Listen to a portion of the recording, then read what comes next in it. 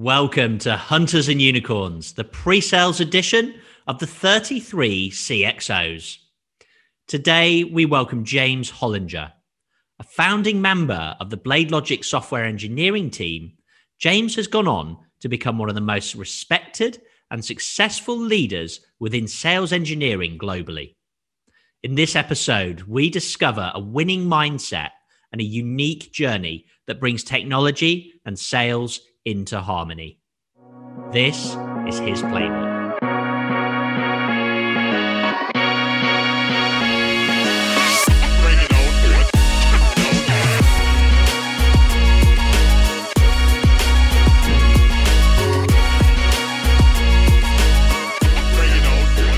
In the pre-sales edition of the 33 CXOs, we discover the crucial role that the pre-sales organization played in what is regarded as the greatest success story in the history of software sales.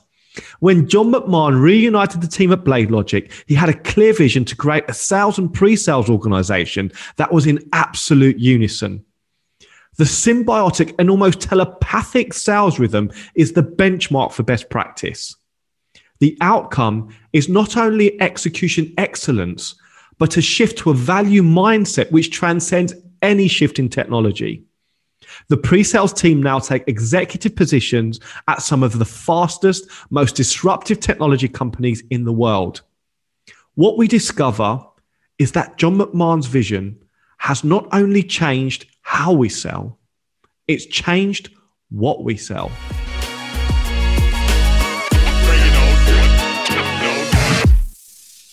Welcome to Hunters and Unicorns, the pre-sales edition of the 33 CXOs. I'm Simon Kutis and I'm joined by my co-host Patrick Harrison. Great to be here. And it's an absolute honor to welcome James Hollinger. James, welcome to the show. Hey guys, thanks for having me. Welcome, James. Thanks a lot for joining us. Really appreciate it.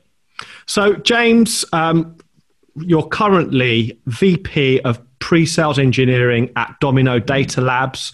I know it's obviously been a very, very illustrious career.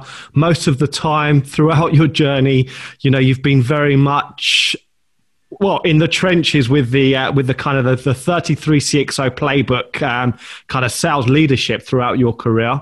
But we are going to talk a little bit about what you're doing currently, but I actually want to go right to the beginning because you had quite an interesting entry into pre-sales, and actually take us right to how you joined BladeLogic and what it was like in the early days.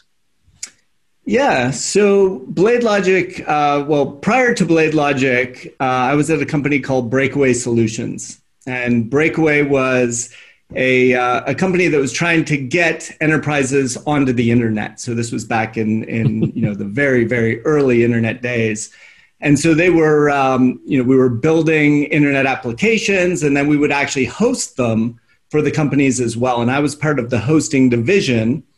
And there was a core group who had been acquired in to be that hosting division. And some of the folks that you're familiar with, like David Echeria, who's over doing CEO at MongoDB right now, and others.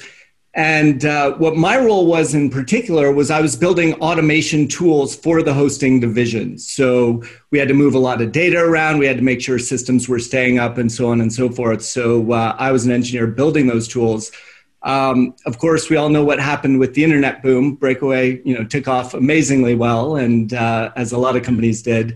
And then, unfortunately, with the internet bubble blowing up, we went off after Breakaway Solutions to form BladeLogic, and I joined early on as part of the very early engineering team with my skill set of building automation tools for operations and data centers. It made a lot of sense, and those were my friends that I'd come on board with from prior companies, even prior to Breakaway. Mm. And this is in the very early days of BladeLogic, right? Yeah, that was just we didn't even really have a product. And so we just started designing and building a product from the ground up at that time. Yeah. So who was really driving that in terms of, that those early days? Who had the vision? Who had the kind of, just take us there? Yeah, so really, I mean, obviously, all of the folks who had come from Breakaway, we'd been hosting a lot of pretty big applications. I mean, we were doing all the Java downloads for Sun and so on and so forth, and so there was a lot involved in automating all of the deployments and the management. And so all of the people who were involved in that spent many late nights, right, with servers that were going down and migrating data and doing all kinds of things to keep the systems up and running. So we saw the pain. We saw, with the pain, of course, we saw the opportunity. And so from a vision perspective, I think everybody who came out of that space and saw how difficult it was and how, there needed to be a tool set and a new way of doing things really had that vision. But then it was brought to fruition by a couple sides. There was the folks that came from Breakaway, and then there was a gentleman by the name of Thomas Kraus who had written a application called Network Shell, if you're familiar with that. And so that was an agent-based one-to-many management technology, and that became sort of the foundation. So I would say it was a combination of everybody who had come from the space, who had been, doing it and feeling the pain from a vision perspective, seeing, what it was that was needed to alleviate that pain and make our lives easier. And then Thomas's vision around the technology, right? How can you take hundreds of servers and manage them as one? And so that, sort of joint vision came together and made BladeLogic from a technology perspective. So at what point did it start to build kind of momentum as the kind of product started to reach maturity and just, yeah? Yeah, so there were some folks out there who were using Network Shell early on. So we had a little bit of a, groundswell, geek swell, if you will, of Network Shell folks. But no, I mean, really, in the very beginning, so we were configuration management automation. And nobody actually even knew what that was. This is obviously table stakes nowadays, but I mean, back then in those days, it wasn't, right? People had at best some scripts for doing things, but we're really walking around with CDs and with actual manual checklists, right? Going through and checking off, did I disable this service? Did I do this? Did I do that? Right? When they're going through either an installation or upgrade. And so, when I started seeing kind of the momentum, if you will, as far as the traction of technology, was when we started seeing people with titles that were related to our technology, because this didn't exist before. And then I'd be introduced to somebody who was the director of configuration management. And I'd say, whoa, okay, hold on a second.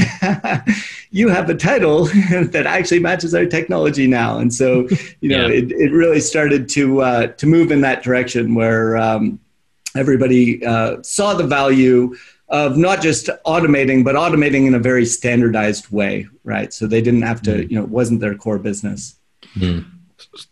James, tell us about your transition then from software development into kind of the pre-sales function within BladeLogic.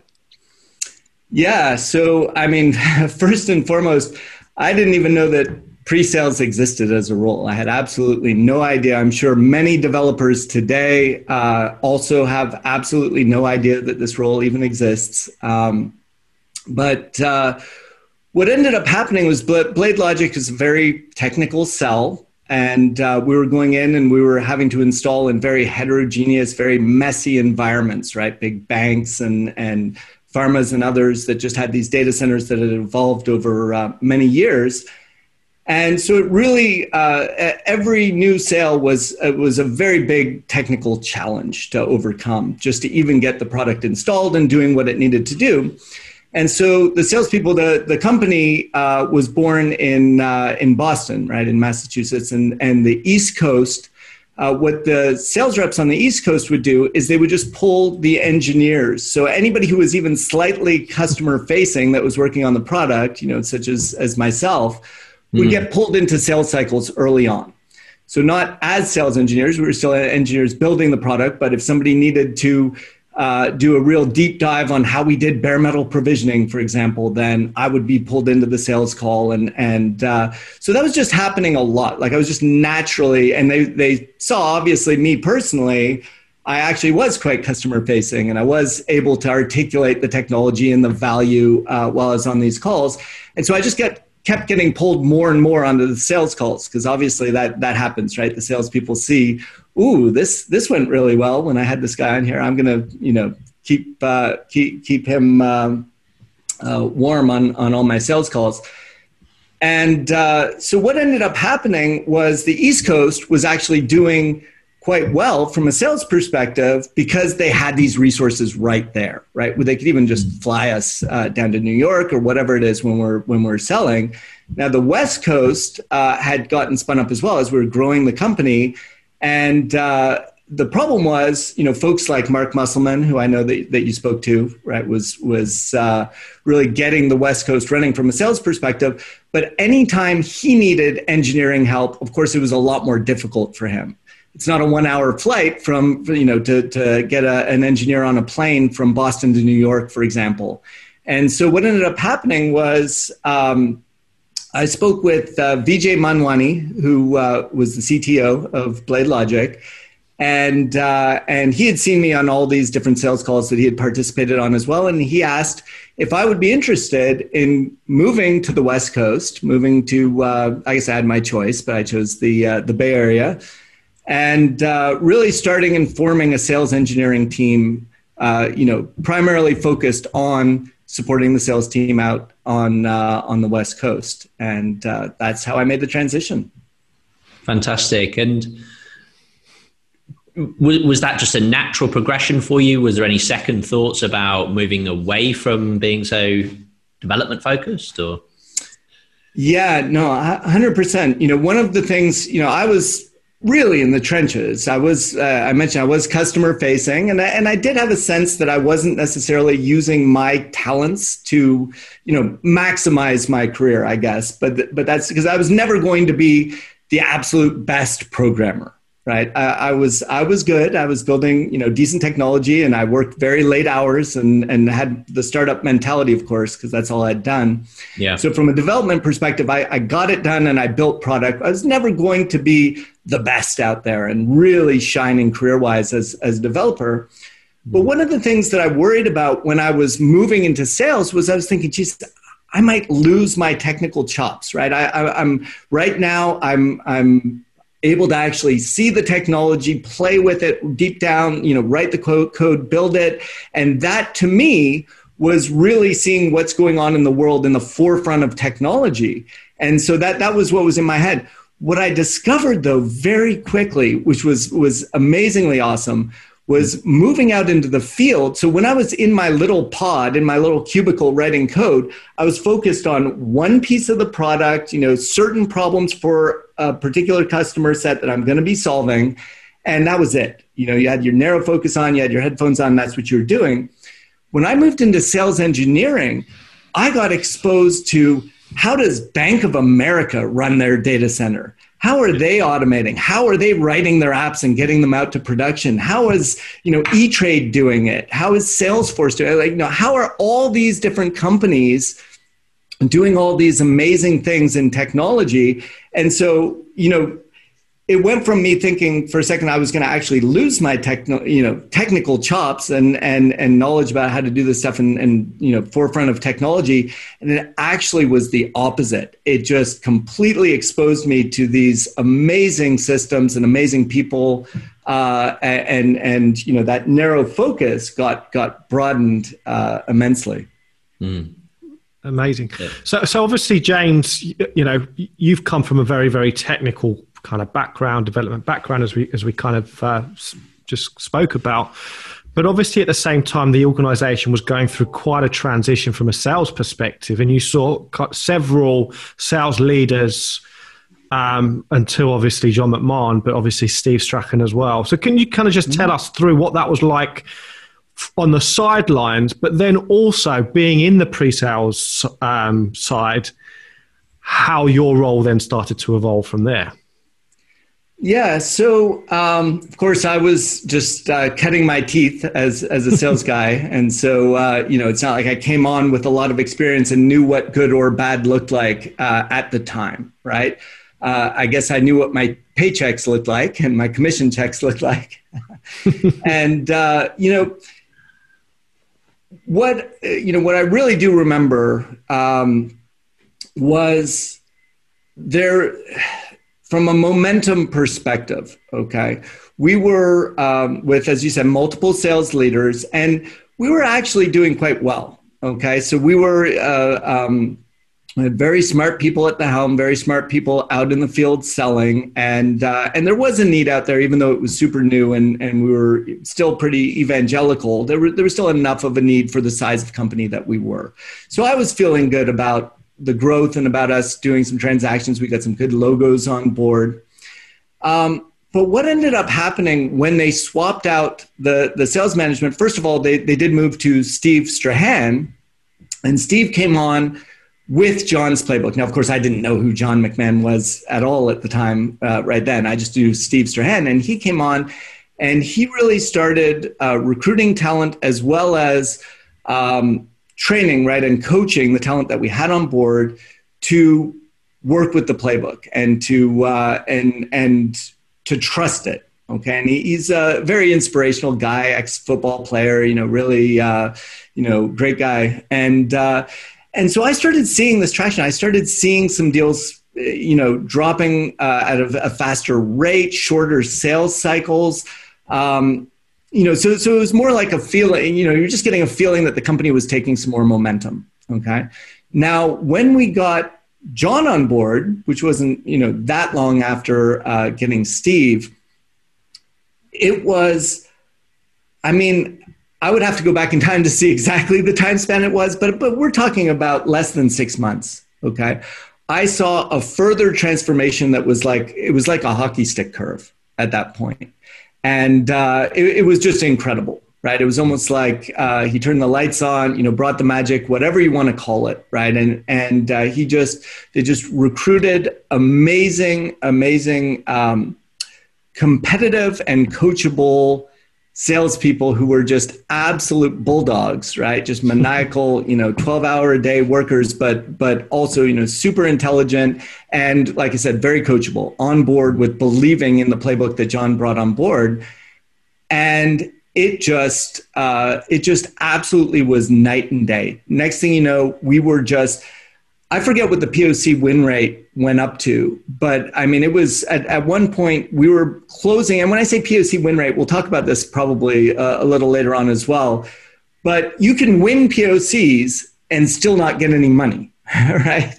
That's kind of the worst place to be. Yeah. But with John coming on board and with everybody following this, his guidance and his playbook, we were now, every POC that we were running, we were basically closing business. It was up over 90%, I'm sure, at that point. And that, you could just feel it. Like, it's not just something that you kind of see or you can talk around like, marketing stats or something along those lines. This was something you could feel, right? It was in the commission checks. It was in, all of our celebrations as we were growing as a company extremely rapidly at that point.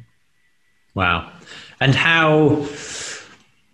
Did you feel the pressure in terms of scaling the pre-sales organization to stay alongside that, or was it a natural kind of growth at the same time? Yeah, it's a very technical sell, and one thing I would say that John brings on the pre-sales side is just he has tremendous respect for pre-sales and what pre-sales brings to his process and to the sales cycle and the sales organization. Okay, so from the very beginning, John has looks at the sales team as the peers of account execs and pre-sales. And so what that allowed us to do was keep a pre-sales ratio, right? A lot of times pre-sales is like a pool of resources that are going to be used during sales cycles by the reps. Sometimes they're territory based or whatnot, but it ends up being a lot more like a pool. And so you end up with a ratio of how many sales engineers to account execs that you have.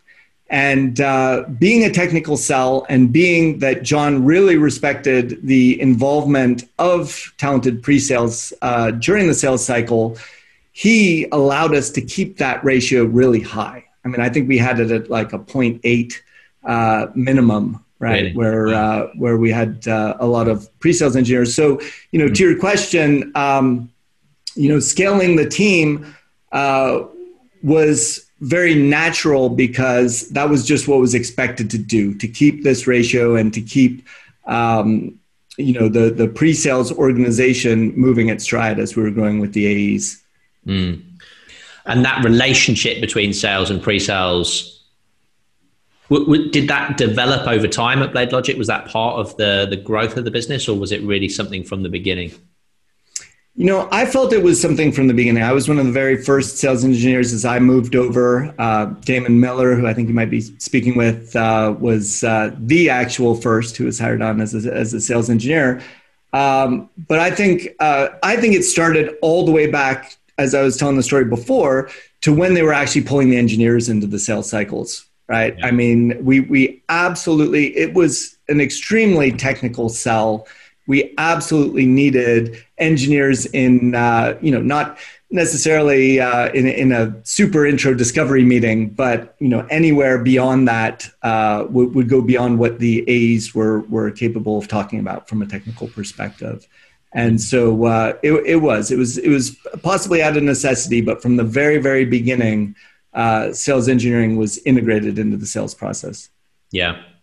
And I believe the West Coast was the same as the East in that rather than bring on experienced pre-sales from maybe in those days the likes of EMC or Dell, it was more of the DNA and maybe a sysadmin background or something comparable.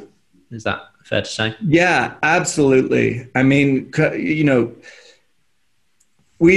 you talk about, the sales and the sales methodology and the types of characteristics that go along with being able to trust in something like that and execute against it. But in addition to that is really the startup mentality too, right? So there are a lot of, I don't want to forget, because obviously there are sales teams at large companies as well, right? And they're executing, and I'm sure they can benefit from, Medic and John's playbook and whatever else at the large companies as well.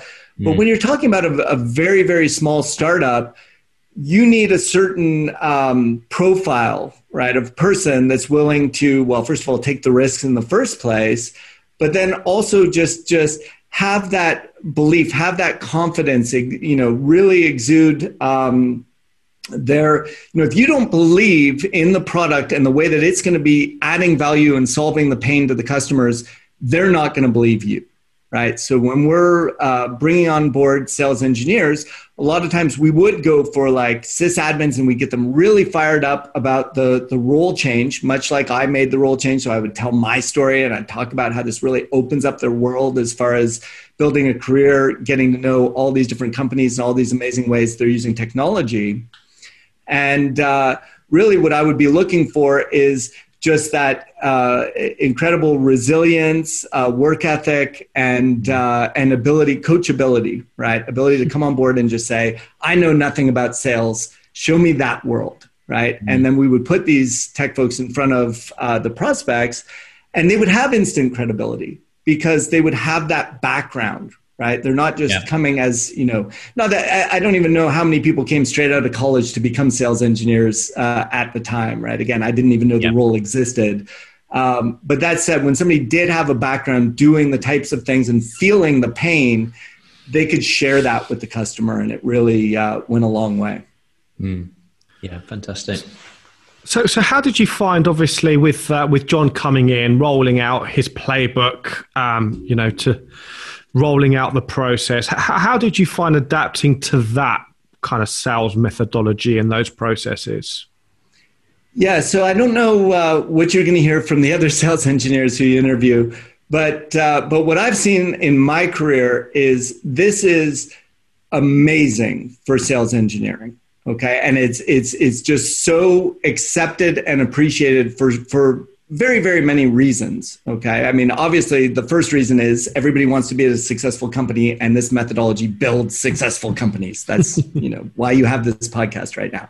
So that's first and foremost. But it goes beyond that because it goes down to the day-to-day, right? Well, first of all, any methodology is better than the art of sales when it comes to an engineer's brain, right? The engineer wants to know, okay, these are the steps. If I follow this path, right, at the end of this path is my pot of gold, right? They don't want let's just run really fast in any direction and hopefully we collect some gold along the way, right?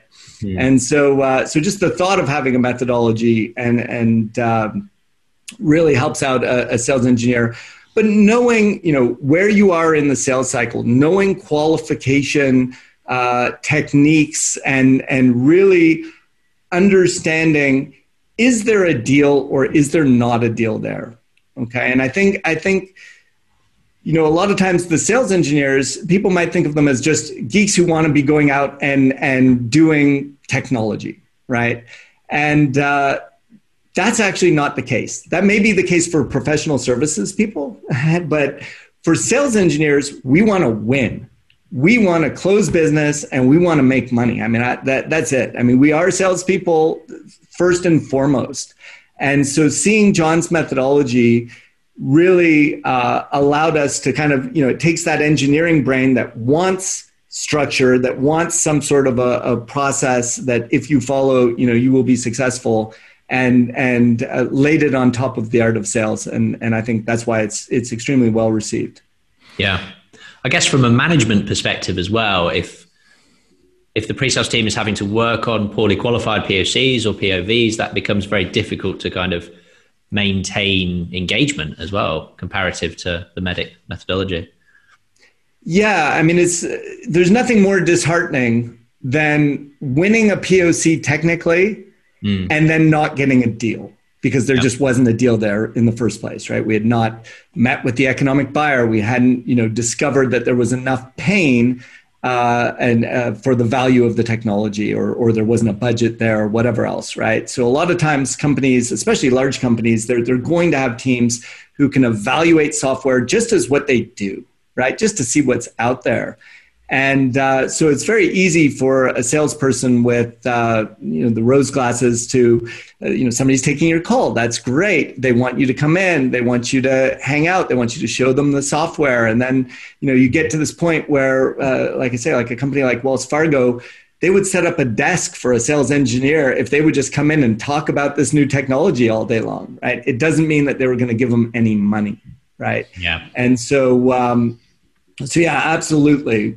Working on POCs that we know are going to actually deliver value and drive revenue for the company is huge. And it's disheartening if you don't.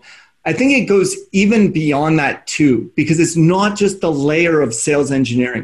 You have to understand at a startup, the product doesn't work. I mean, it does work, but you're building a product, right? Yeah. It doesn't necessarily do everything that the customers need. If you're installing in heterogeneous environments, there's always, things that are going to be broken just based on the environment that you couldn't even have predicted in the first place, right? They have these firewalls or whatever the heck it is that's causing the product not to work. So we're constantly in these POCs engaging support, so the support organization, and we're engaging engineering and product management. And, we have credibility. Like I talk about the credibility that we need to build with the customer, but there's a huge amount of credibility that we need to build internally with the engineering team and product management and support. Yeah. So if we're out there engaging in non-qualified opportunities, it's not just our own time. I mean, that's going to really annoy us, right? Yeah. But it's going to be the time of all these other people that we need to bring in. And then our credibility with them gets damaged.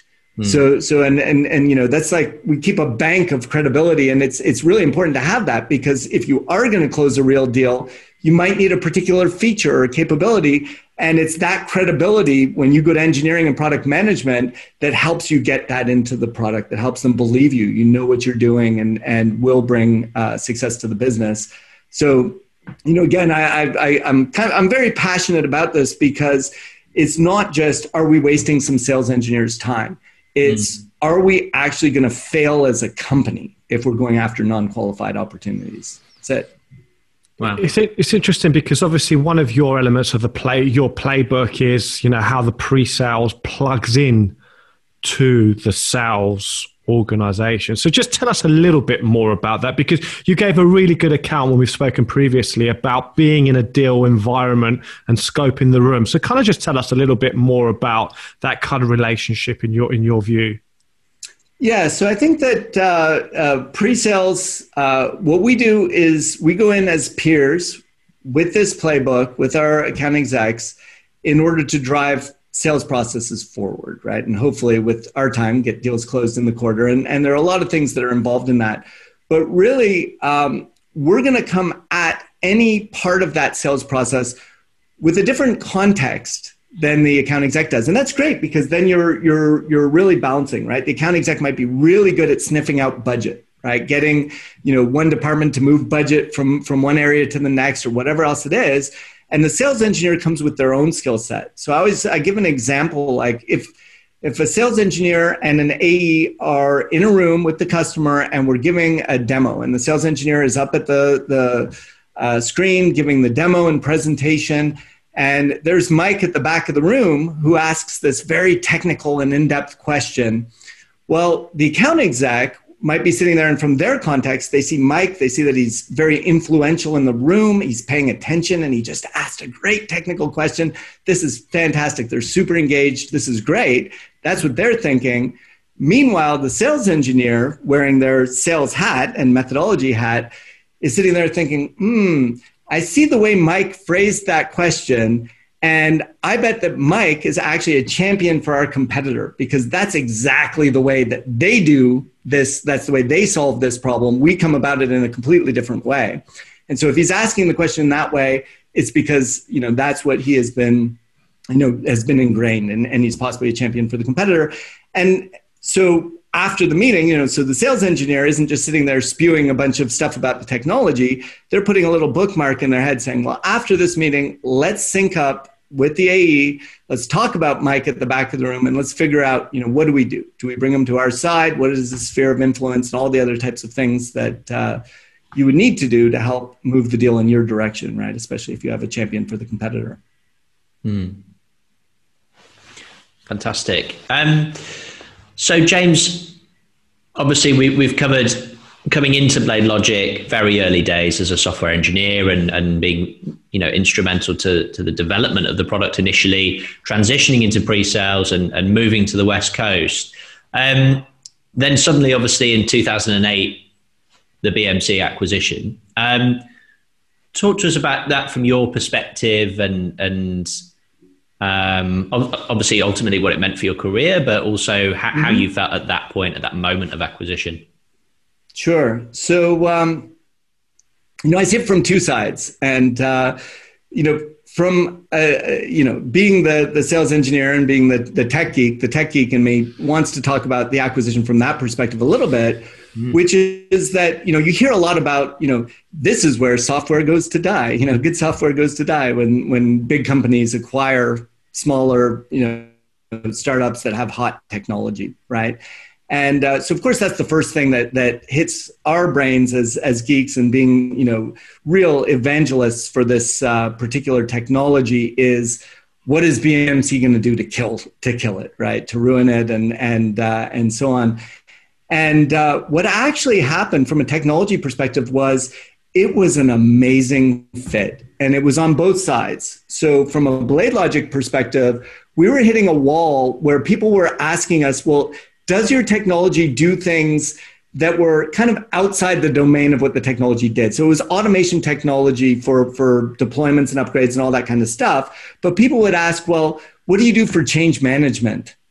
And we have to say, well, we're not going to build a whole change management system. We just have to integrate with them and whatever else. And so we were being brought into this bigger world of process, right? And we're never going to build the technology to satisfy that. Nor, when you have to integrate with everything under the sun that's out there, you start getting into challenges as well. And so from a technology perspective, we came into BMC and we filled that server automation gap where they had the rest of the stuff in the portfolio, right? They had monitoring, they had all the change management and all the process-oriented stuff. So it was just a wonderful fit, and they plugged it in, perfectly. So I don't know how often that actually happens in acquisitions and from a technology perspective, but I'll tell you, it felt amazing. They I don't know how many resources they put to the engineering team, but they invested heavily. I mean, it's still out there being sold right now, BladeLogic, and so that's incredible, and it just shows their commitment to the technology and how good of a fit it was. So anyway, that's on the technology side. And I think that really helps, right? Because you just completely crush the culture of any incoming company if you take everything that they believed in and start putting it on the back burner, right? Or not investing as heavily. Yeah. On the other side, and I'll speak to it more from the sales perspective, because I really wasn't privy to how engineering was integrated or some of the other departments, specifically. But from a sales and a sales engineering perspective, what was really interesting was that the management team from BladeLogic ended up actually being given teams at BMC, right? So I don't want to, I'm not going to use the term taking over. Obviously, BMC was a much bigger company. But they really respected I'm guessing whether it's the methodologies, whether it's, the profile of all of the people in the team. Obviously, it was, good foresight from them, because, why you have this podcast right now is all these leaders and these individual contributors have done great things. Yeah. But they did. They gave us all a chance. So I was given a team to run automation in the West Coast. Of course, as you know, John was given the global sales team as well. And really the culture and the management style of BladeLogic kind of took over at BMC. Mm. Yeah. And from a pre-sales perspective as well as sales, did you find? Yeah, no, absolutely. We were, from a pre-sales perspective, we were a little bit more, cornered in the automation space, so we didn't, in pre-sales, your knowledge of the technology in the space obviously is a lot more relevant than just the AEs and the AE management. That's a lot more kind of abstracted. And so we were a little bit more, focused in our automation space, but within that automation space, we had free reign. Sure. And did you and your team, did you transition to a kind of broader solution sell of the other products, or was it quite overlay or specific automation focus still? Yeah, so it was a little bit more overlay and automation focused in the very beginning, of course, right? And we're trying to cross-train everybody and make sure that the technology gets integrated correctly. But no, it was very quickly before when we started learning their vision. Right. I mean, from the very beginning, they would show this. I keep making this circle here with my hands, but the reason is it was this automation and process and monitoring life cycle that they had, right? And really how we plugged into that. So it was very close to the beginning that we started selling that vision. Right, and how automation kind of plugged into the whole vision of your people, process, and technology. So obviously, from a sales perspective, John McMahon did have, he obviously took the top table seat within the sales organization, obviously. So sales started to really influence within BMC. How much did the pre-sales organization from BladeLogic start imposing their best practice on BMC at that moment? Yeah, so I think, again, I really think that sales engineers, now at a big company, there's going to be a lot of different, types of people. Let me just put it that way, across all departments, I'm sure, right? And, kind of only doing startups my whole career, and especially up until then, I was used to working with these highly driven A player, just absolutely competitive folks on the sales engineering team. And there were obviously at a big company, there was a decent number of those who were there at BMC, but there were also, a decent number of folks who had been at the company for a long time and gotten pretty slow, comfortable that they knew this one little technology. And when they needed to be called in, they would be called in, but they could just kind of rest on their laurels knowing that, well, I'm the only guy who knows this, mainframe, whatever X, Y, Z it is, right? And so I'm going to be okay, just kind of riding out my career. And we come in and we're all like, driving a million miles an hour, So I think there was a little bit of a culture hit that way. But what was good is that, I don't want to talk about that in like a negative way, like, that the folks who were not moving at that pace had to, move out of the way. But more that it inspired and allowed the folks that already did, were of that profile to say, oh, wow, okay, here we go, right? Here we can now work at this level, right? Amazing. Sure. And James, a question it may be slightly difficult to answer, but would be keen to understand your thoughts. The pre-sales, not just the relationship, but the techniques and the integration of all the different functions. How much do you think BladeLogic and the subsequent BMC acquisition has influenced that in today's pre-sales community and industry? Yeah, so I think, as we talk about the methodology of selling, we talk about MEDDIC and so on. There is a role, a very specific role for pre-sales in that, and it actually is like there are steps along the process that pre-sales can own, for example, and help move the process forward. So you're obviously very familiar with the acronym, but collecting metrics, for example. Well, this is something that the industry just wasn't doing, right? It was, let's go in and let's show a bunch of wow factor. Let's get them excited with a demo. Maybe they need to do a POC. Well, hopefully as part of the sales process, that'll get them even more excited. And then they're so excited and they have this budget. So let's see if we can get some of that budget, right? I mean, that was, the less structured approach, obviously, prior to this methodology really expanding the way that it did. And it moved into something that was a lot more predictable. And so, and not just predictable, but you can feel like it's the back of your hand because you have the process. So like metrics, for example, right? This wasn't just like, oh, when you're having a beer with somebody that you're selling with, after the workday, you're going to ask them about, well, how long does it take you to do this or whatever else? No, we have a process, right? Here's a document that we've laid out, and it's really for us figuring out what their decision criteria is, what are all the capabilities they're going to need. And as you're walking through that document, guess what? It's a beautiful place to start asking metrics questions and start collecting that information. And so I think that, what really evolved from a pre-sales perspective is moving from this sort of unstructured, just really geek out on the technology and make sure it works and we're going to close the deal to what, MEDDIC brings to the table, which is obviously qualifying out if there's not a deal.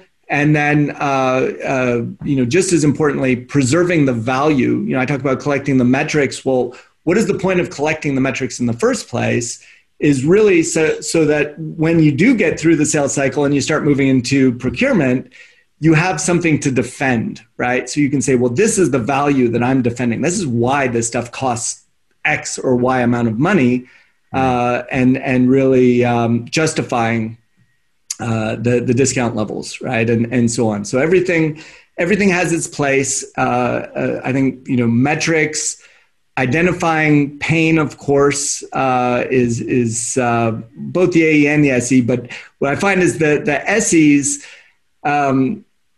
they're trusted more. When an AE is asking you, well, what pain are you feeling? And you're an engineer, you're like, well, nothing. I've written my scripts and everything is tight and it's all good.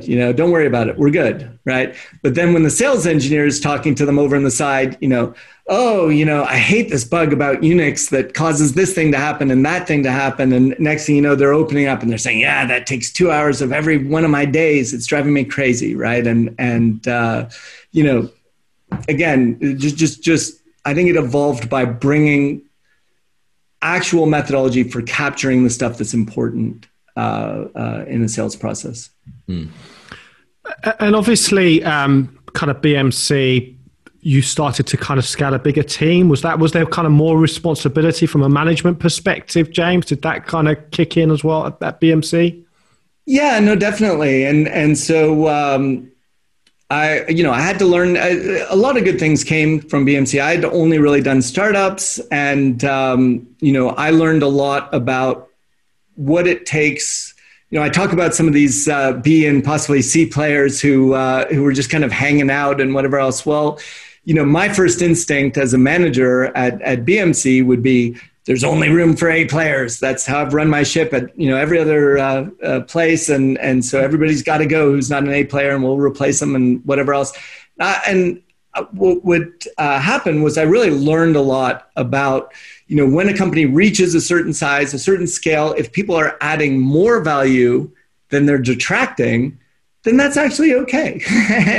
and so even though they're not a highly driven A player, it's okay. There's a place for them there, and they're adding more value and they're helping the company along, and learning how from a management perspective to coach and guide and grow the careers of people of all different that have different career aspirations, I guess is what I'd say. So I really BMC brought that to me, which, I would have thought it was, kind of my way or the highway, A players or get out of the way. And instead I learned a lot about, what it takes to really scale an organization and make sure that it can function for the long term. Yeah. Well, the recruitment of the talent is, again, an element of your playbook. So kind of just tell us a little bit about what you do, what your approach is, what you're looking for, and how you approach recruitment. Yeah. So I'll talk about it from a startup perspective, because really, in subsequent companies, including, my latest, it's really about growing a team from, 5 to 40 or whatnot. So I'll talk about, from that size of a startup, because I think it is different. There are different profiles for different types of companies. I'm sure, like Oracle hires differently, right? But for me, from a startup perspective, when I'm looking for sales engineers, I look for 3 main areas. Okay. And this is really in no particular order, but I'll just start with sales acumen. So I'm a firm believer that any of my sales engineers, they should be able to carry a bag themselves, right? They're just choosing not to, right? They want to stay in the technology, and it's just they have a little different mindset that way. But as far as like having that sales acumen, having that competitive nature, and understanding all the stuff that I was talking about, right? So like my example of giving the demo and really sniffing out that champion for the competitor. So I think that's a huge factor in the profile that I'm hiring. The next one is technical acumen, and this is why when I talk about a startup, why it's a little different than a big company, is that I don't get the ability to hire like specialists and the deep technical folks who do the POCs and the folks that you would put in front of the execs, right? So from a technical perspective, I always look at it as like depth and breadth. And the depth has to be everything from being able to dumb down the technology to pure business value in some meeting with a bunch of execs, to then being able to go up on the whiteboard and, you're talking with the graybeard architects and, figuring out exactly what this architecture is going to look like on the whiteboard, to then that same sales engineer sitting next to the admin, installing and troubleshooting the software when you're running a POC, on the keys. And, when they're swearing up and down that there's no firewalls between 2 machines, but the software is still not working, our sales engineer proves to them, with his technical ability, no, actually, you don't know your own environment. There is a firewall there, right? That kind of thing. So just my point is that the top to bottom, as far as the depth of technical skills needs to be there. And that's, it exists out there, but it's tough. It's tough to find somebody who can both speak to execs and be down there in the weeds, troubleshooting a problem. From a breadth perspective, then I guess it depends on the technology that you're selling, but regardless of the technology you're selling, it's more about having recent relevant experience in that space, in those types of technologies, right? So that's really the technical aspect. And then the third one, and this is just as important as the other ones, is leadership. Now I call it leadership qualities as opposed to like management. Not everybody wants to manage people, right, in an HR sense and deal with all of that kind of stuff. But regardless of whether you want to manage people, you need to want to be a leader. Whereas at a startup, if you can be successful, if you can figure out what works, well, that's all fine and good, but that's not really what the company needs. You'll be successful, but the company won't. So what we need you to do is figure out how to be successful and then help stamp out a bunch of mini yous, right? So this might be through mentoring and helping with the hiring process and interviewing and all that kind of stuff. So I need the people that I'm hiring to be, really wanting that. I also, I like to promote from within. I think that that's really, really important. And so if people do want to be, people managers, then that's great as well. So James, let's just take the scenario where you've just joined a company, it's absolutely cutting edge. There isn't really kind of relevant I say there isn't relevant technical skills. It's a new kind of market, really at the kind of on the cutting edge. What are you going for? Are you looking for winners? Are you looking for sales engineering experience? Are you looking for a specific technical acumen? What is it you're looking in that environment?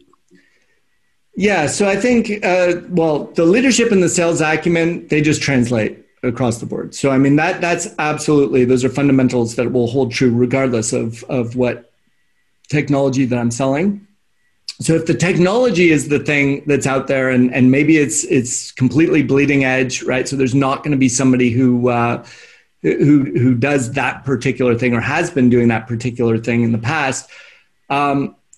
There's two things, right? So there are the tangential technologies. So the things that are like, if I'm selling things like I was at Day2IQ, where we're selling microservice automation and Kubernetes and so on, I might look for somebody who has, say, DevOps experience, right? Because really they've been living in a world that's very similar around automating deployments and so on and so forth. So you can get some relevant experience by looking at sort of those side spaces that go along with the technology that you're selling, okay? And then I think also what you can do is you can recruit from the prior generation, right? I mean, as you've seen as technologies come out, I can't even think of the last technology that was a true discovery innovation, right? That this whole concept didn't exist before, right? What it is just reinventing the wheel over and over again and hopefully, iterating and improving on it. And so, if I want somebody who will understand the world of container orchestration, for example, well, I can go to VMware, right? And I can look at people who have done virtualization and understand that, right? Because, that was the prior generation. Then you get the best of both worlds, right? Who will be able to quickly learn the new technology that they might not have experience with because it's very related. But then you also get the person who understands all the pains that technology was not solving that the new generation technology is. So when you're getting them in front of the customer, they're going to have that credibility and the ability to, speak from experience. This is why the new way, right, in an evangelical sale, which needs to be if it's new technology, this is why the new way is better and worth you actually investing in it. Fantastic. So to bring us back to your career, James. So after about 4 years post-acquisition, so a successful time at BMC and grown with and scaled your career within a larger organization. In May 2012, you made the jump to Sumo Logic. So I'm sure there's quite a few reasons around that, around people and technology and other factors. But Talk us through how you made that jump and why. Yeah, so there was a couple of things, but I mean, first and foremost, the only reason I even knew Sumo Logic existed was Mark Musselman. And so Mark was the AE who helped grow the West team with me. And we closed a lot of business together. I have a lot of respect for Mark as a professional and a person. So that was one thing when he had mentioned that there was this opportunity that came about. And he had heard about it through David Echeri. So small world. Dave had gone over to Greylock, and this was one of the companies that Greylock was funding. And so that's how we heard about it. But what ended up happening, and I think this probably happens quite frequently when a lot of times you see like AE-SE pairs moving together, right? Whether they're leaders or ICs, right? Moving at the same time. They have this trust and working relationship, of course, that they know will work. But I mean, one of the things that Mark came to me with was, can you look at this technology and tell me if it's any good? Even before he was trying to recruit me over, right? He was trying to make a decision just for himself, but, wanted to trust my opinion, talk to these guys, learn about the technology and let me know, is this something that's actually any good, right? And it was through that investigation and obviously Mark and I then made the joint decision to join. Mm. Yeah, fantastic. And that was very early days again, I guess, right? It was a real... That was super early days. So it was, I guess a little later for me than BladeLogic was. Of course, BladeLogic, I was one of the initial developers building the product, so there wasn't even really a product to go to market in the beginning. Sumo Logic actually did get to the point where they had a very initial product to go to market, and we're just starting to build out the go-to-market team. But I still think we were in the first 25 people at Sumo. So yes, very early. Hmm. And then obviously, from Sumo Logic, a good stint there, obviously executing your kind of playbook, really putting your print. And actually it was a bit of getting the band back together again, wasn't it? Because there was actually quite a few of the kind of pre-sales guys that kind of came with you, right? Yeah. Yeah, I mean, both from a sales and a pre-sales perspective, there were a lot of folks who came over. And I think a lot of that has to do, again, with trust in the leadership. So, I mean, I'd like to think myself, as one of those folks, but definitely Mark Musselman as well, right? Had built just a whole ton of credibility, and so people, this crew knows what they're going to get, right? And you'll see this as, of course, you're interviewing the other pre-sales folks that they've done the same thing, right? The folks who went over to Mongo and went over to, a lot of these other companies came from the same crew because they just know, they know it works, right? And they know they'll be amongst talent and peers. So that definitely happened at Sumo. It's funny, I was actually just cleaning out some boxes in my garage, and I found an old box. I think this was a box that I packed up when I packed my stuff from my desk at Sumo Logic. And I don't even know if I even opened it since, right? And so, there's stuff that was in there from even the beginning. I think I had a welcome packet with like a Sumo breath mint and other stuff like that from when I had originally joined. But anyway, one of the things that I was seeing in there was the sales kickoff. I think it was SKO training. I don't think it was a side training. I think it was one of the SKO trainings. Kickoff MEDDIC books, right? And I pulled it out. It's now in my bookshelf, right? Because I'm going to be using it going forward as well. But it was a book that Mark had put together, and it was the MEDDIC training for the sales team over SKO or whatever it was. And so all my answers that I'd written out, what is the economic buyer, and all this kind of stuff that we were doing at the time. But yeah, that's it. I mean, not only did the people move, but the methodology moved as well. Hmm.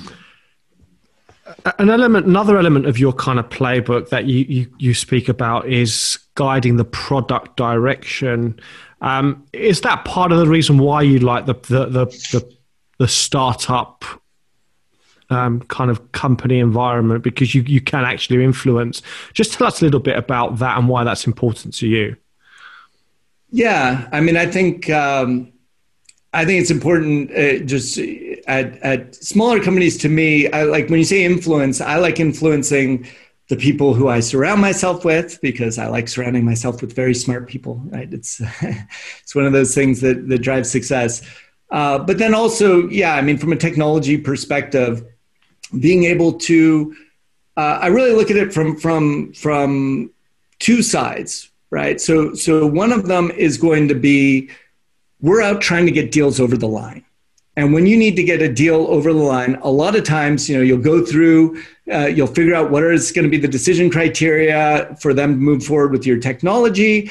And pretty much always there's going to be a thing or two, especially at a large enterprise, that you don't do yet, right? Or you don't do well. There's going to be futures, right? And roadmap and whatever else.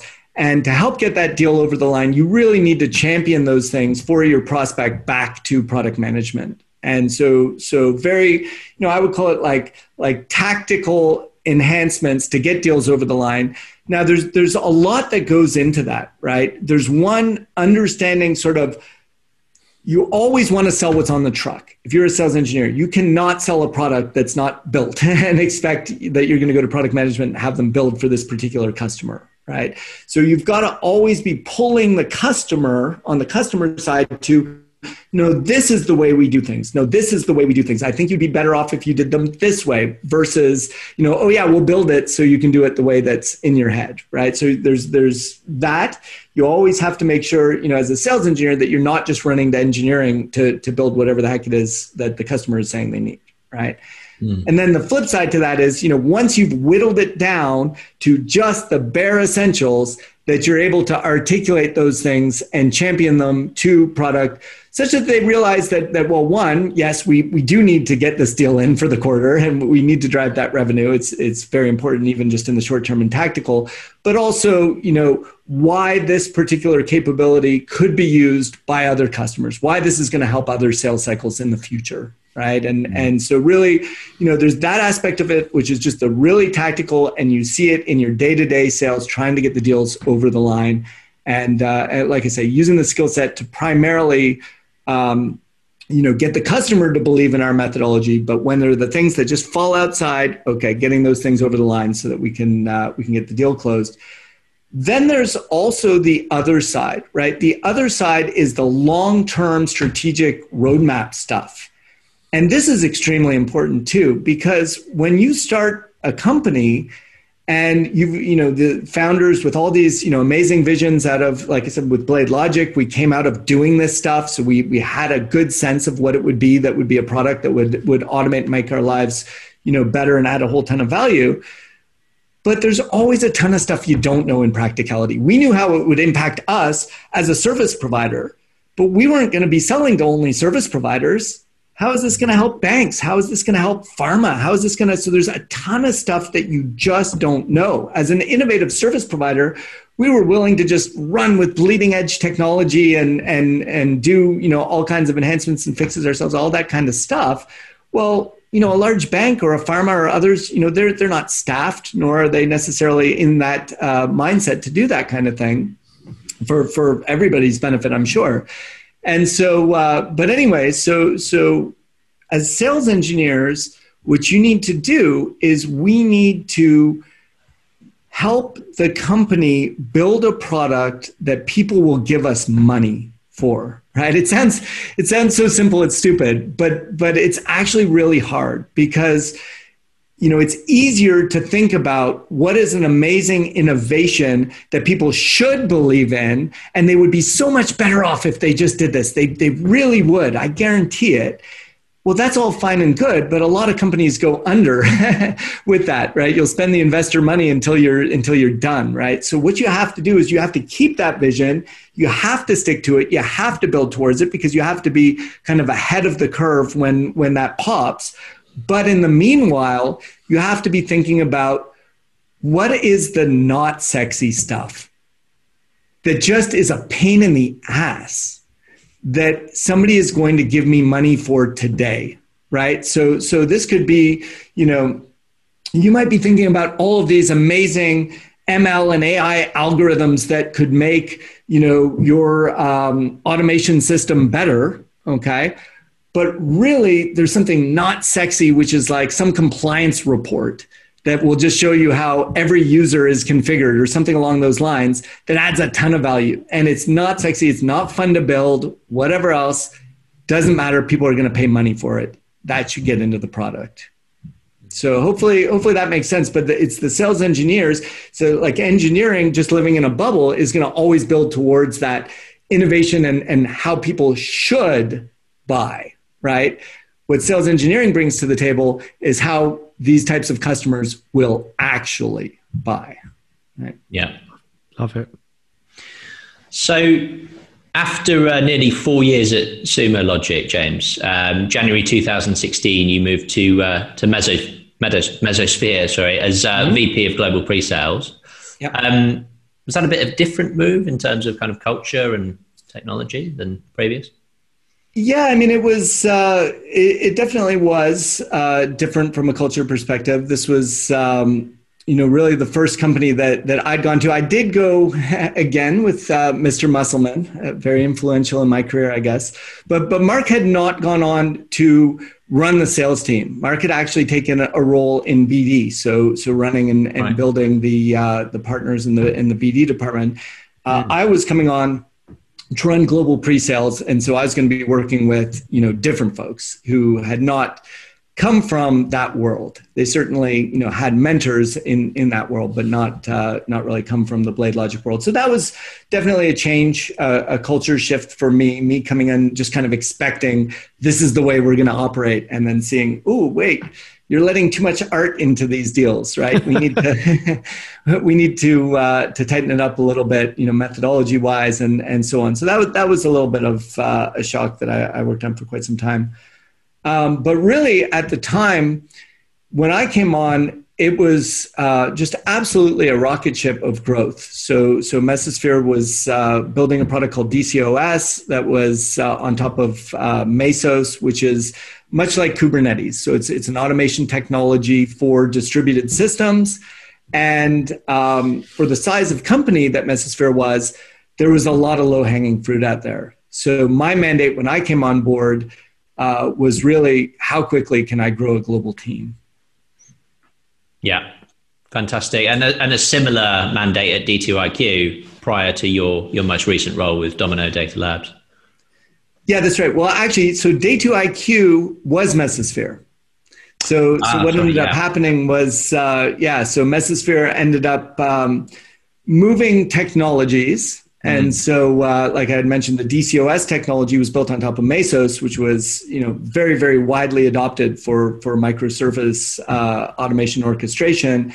And then, of course, Google came and started making the Kubernetes community explode. And as Kubernetes got more adoption, we shifted the underlying technology over to Kubernetes. And at that point, the name Mesosphere, because it tied to Mesos, the technology itself didn't really make much sense. And so we changed the name to Day2iQ, because ultimately what we're really doing is helping customers with their day two operational challenges. So that's how the company evolved. Yeah. Sorry, Simon, go on. No, I was just going to say, obviously, coming from such a rigorous kind of playbook from a sales perspective, was that important for you to kind of really understand what you need to be successful as well in terms of, being aligned to the right playbook? It goes back to your first playbook element, which is pre-sales and sales are, you're part of that. And where it didn't match with your playbook, did you kind of feel that, when you were there? Yeah, no, absolutely. And I think that this can be a real challenge. It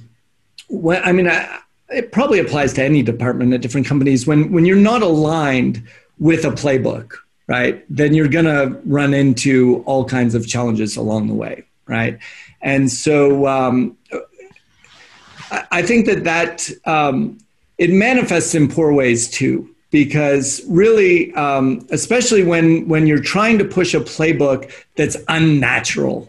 Okay, if there's one thing that people should read into any of these podcasts when they're listening to how this playbook works, I mean, obviously there's a hiring profile that's all part of it, but when we start talking about the deal qualification and business value justification and whatever, those aspects of the playbook, I think that it really, it's like, if I think of it this way, it's like a golf swing, okay?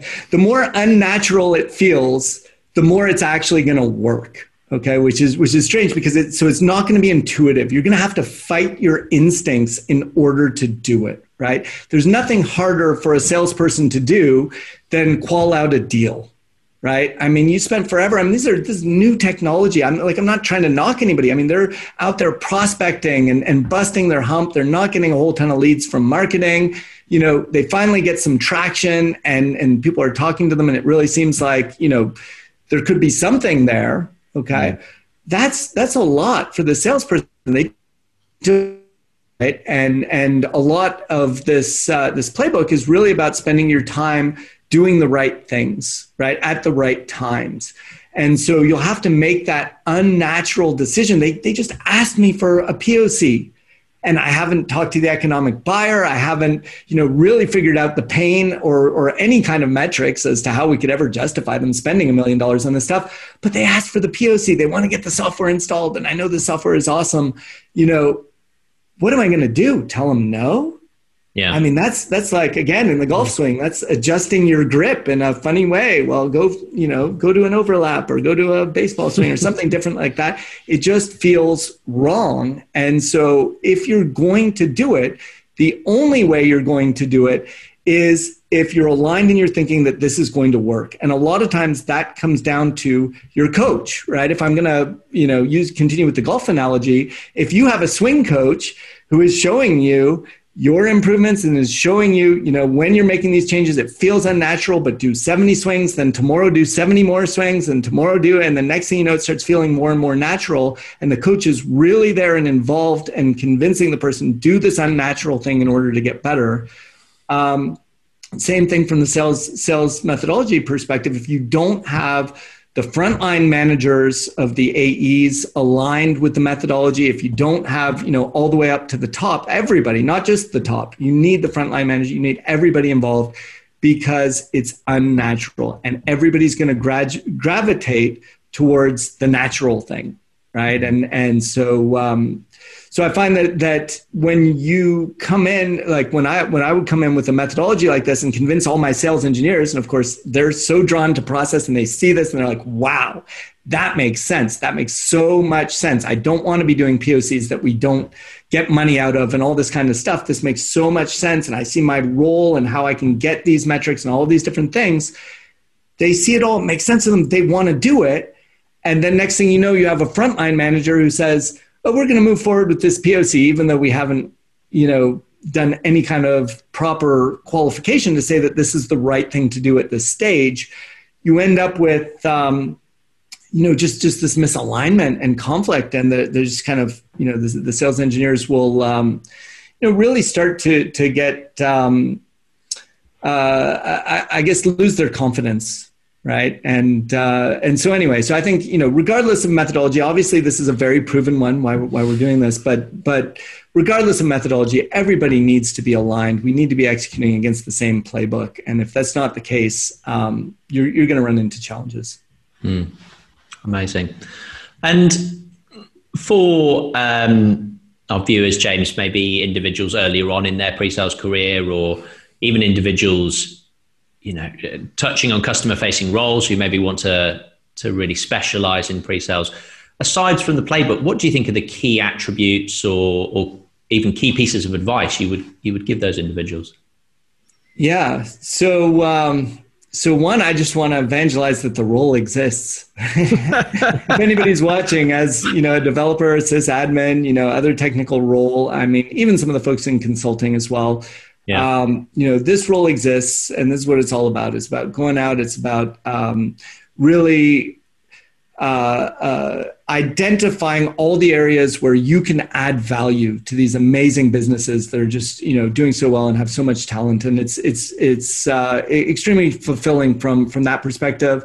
But then also just, from a selfish perspective, it's very lucrative, much more a lot of times than any engineering role could be, as you're paid off with commissions and can really blow things out of the water.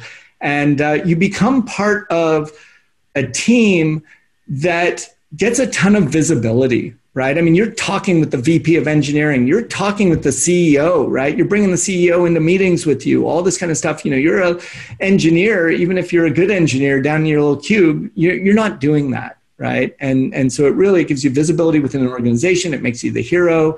You go to sales club as soon as COVID's over, of course, but with 5-star resorts and all kinds of rewards along those lines as well. I mean, it's very exciting. But from a characteristics perspective, you have to, first of all, be extremely competitive, right? That's number one. But you also have to be able to manage stress.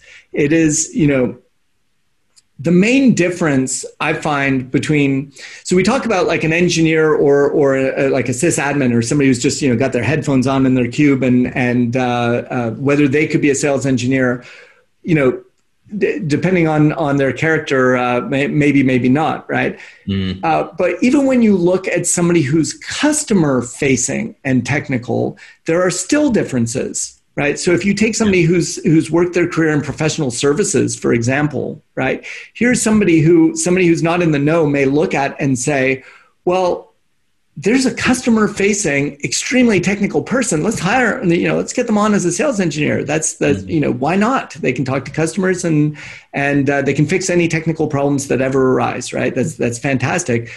The difference, though, is really in that ability to manage the pressure and the stress, right? So what I mean by that is during a sales cycle, nobody's friends. I mean, obviously you get along well with the prospect and whatever else, but they haven't decided that you're going to partner up together, right? There's always this little closed vest type thing that's going on. There's competition in there. They're trying to drop bombs on you. There's the pressure from the salespeople and everybody trying to make sure that, did you get this POC installed? Why isn't it working? Are you talking to support? Are you getting this? Everything has to be look really simple and so on. And of course, in doing that, you're really managing the stress and hiding all of the problems, not deceiving anybody, but you get what I'm saying. Like you're trying to get through all of the challenges in a way that the customer is going to feel comfortable, right? Comfortable with your technology, comfortable with you and your team, that you know what you're doing and so on. And that is stressful, right? When you take a professional services person, they're typically brought in after the sale is complete and everybody actually is friends at that point, right? There's no competition in there. And really you've just decided you've got a hard task ahead of you. It is a tough job, right? And they're still going to run into a ton of challenges. But at that point, everybody has kind of shaken hands and said, we're going to build something and we'll build it. Let's build it together, right? We're going to hit challenges, but let's build this thing together and be one team. So I think, there's a certain demeanor of person that goes into that role that I have seen before, right? That I've brought over to sales engineering and just absolutely like their heart exploded. Like they couldn't handle it. They could not handle, what they would normally do in 2 months or 3 months and get it just so perfect in production. They couldn't handle, well, what does that look like for a POC in 2 weeks? Yeah. It's not going to be perfect. It's going to be risky. It's going to be, fingers crossed and all kinds of stuff like that. So it really is. It's a very particular personality, but I'll tell you, for those who it does work for me, it absolutely changed my whole career path and my whole outlook on just working in general. I wasn't that guy who was going to be sitting in my cube writing, groundbreaking algorithms. Yeah, fantastic advice, I think. And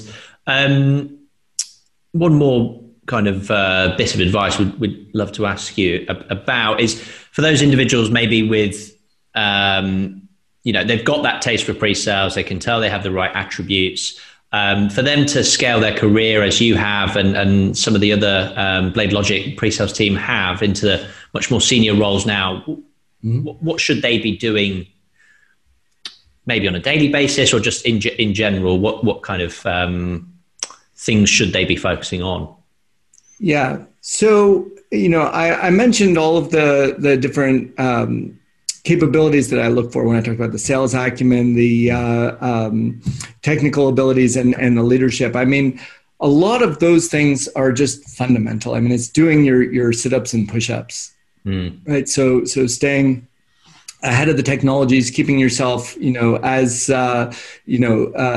sharp as possible, and always learning. And take your ego, and this is tough for technical people to do.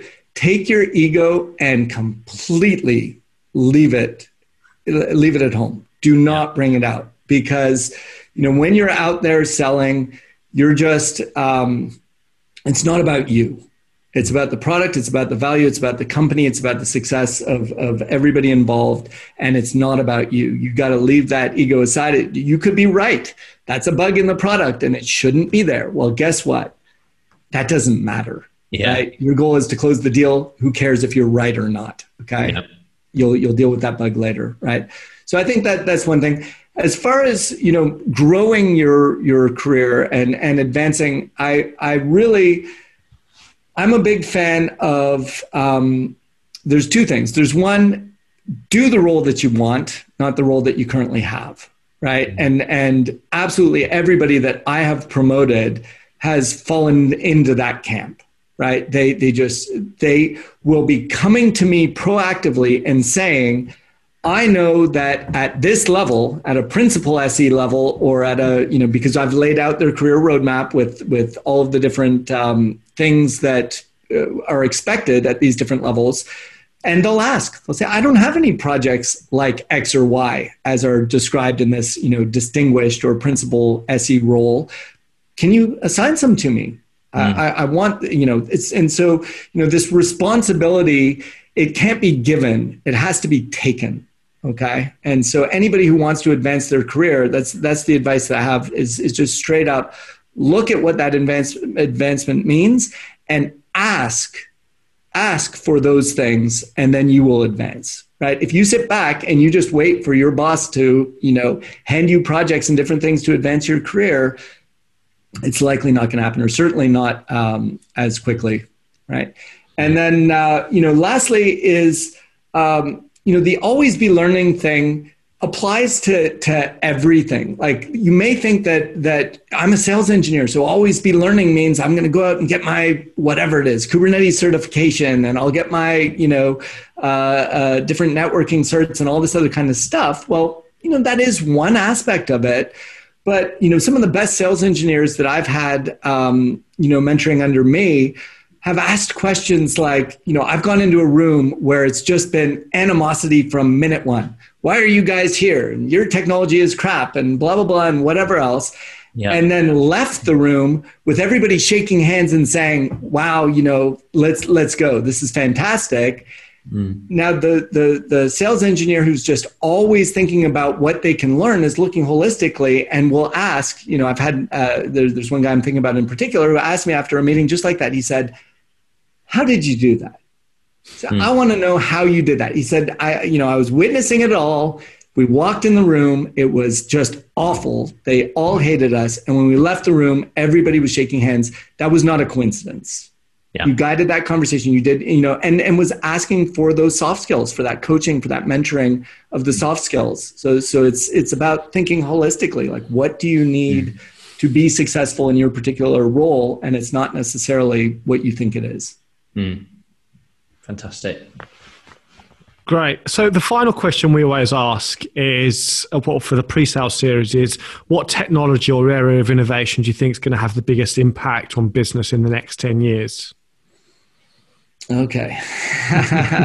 Now I'm going to have a tough time picking just one. So you're just going to have to bear with me just a little bit here. But there are a few things, right, that are happening around the same time right now that I think are going to have long-term impact. Okay. I think one of them is the new application architecture. Okay, so I'm talking about distributed systems, microservice architecture. It solves for so many things that were not solvable in the past, right? They just weren't. So horizontal scalability, 100% uptime, all these things, and the ability, which is really important, to release and innovate faster, low risk, right? So I'm going to just release this little thing and that thing and doing like 10 releases a day instead of twice a year. When you talk about what's going to advance things, it's that's like putting fuel on the fire. If you allow people to release 10 times a day versus twice a year, right? It's just absolutely going to have a huge impact, and everybody is moving in the direction because it just makes sense for all those reasons that I mentioned. So I think, first and foremost, it's going to be that moving to distributed systems, and that's well underway at this point. I think nextly is going to be, because when you look at it from a global perspective, and especially when you bring kind of consumer into it, infrastructure always, when infrastructure makes a leap forward, it takes a while for the software to catch up. But it is the thing that actually allowed for all this to happen in the first place, right? So there's no question that like 5G and the move, to just these the ability to make connection just universal, right? Everything is connected. Right now, I have a thermometer in my aquarium that I thought when I was getting it said it was networked or whatever. So I thought, oh, maybe it's just local Wi-Fi, or maybe it's Bluetooth or whatever the heck it is. No, it's actually posting to the cloud, and I can actually see what temperature my aquarium is, no matter where I am, right? And that sounds like a neat little gadget, but that's just going to be how things work. Like it's going to be fundamental to the operation of things, right? Is just having this connectivity. And I think that, obviously enabling the networks to do that, to handle that kind of bandwidth and send all that data, right, is absolutely, huge. And then I'll just, I'll throw in a shameless plug for my new company that I'm starting with at Domino Data Labs. But I really think that what this is going to drive is more innovation along the lines of data science, right? So when you start talking about things like AI and ML and how they play in, you're seeing it already, right? There are just a ton of companies that are using these types of technologies in areas like run your HR better with AI and ML technologies, right? Yeah. It's like, well, what does that have to do with HR, right? How in the world is that going to help me? But yet it's happening, right? And it is working, and it is showing, a leap forward, right? In the types of things that can be achieved, even in areas that have been existing forever, right? And a leapfrog. So I think that, the whole thing together, the ability to develop and release faster, the infrastructure allowing for the transfer of that kind of data, and then systems that are reliant on volumes of data in order to get smarter and better. I mean, it's just, it's all coming together at the same time. And, it's exciting for the geeks out there. Yeah, amazing, James. Thanks a lot. Great insight there. So I suppose this is a good time for us to kind of do a bit of a summary on what we've heard today and what's been a truly fascinating, session today. I suppose I want to just start off by kind of dispelling some misconceptions about what pre-sales people are like. I'm sure lots of people are surprised to hear that pre-sales people play golf and they actually do like to go out and win. And I think that that's the thing that I've taken most from today's session is the fact that you are absolutely dedicated and maniacally focused on developing the right processes, behaviors, methodologies that enable you to win, and not to go and waste your time doing things that are going to result to no wins. And even the way that you look at product development, if it's not going to help you win, then there's no reason to kind of push that level of innovation. So I suppose, I think it's been absolutely fascinating. I just want to say a really big thank you for taking the time to speak with us today. It's truly an honor, and thank you so much for speaking with us today.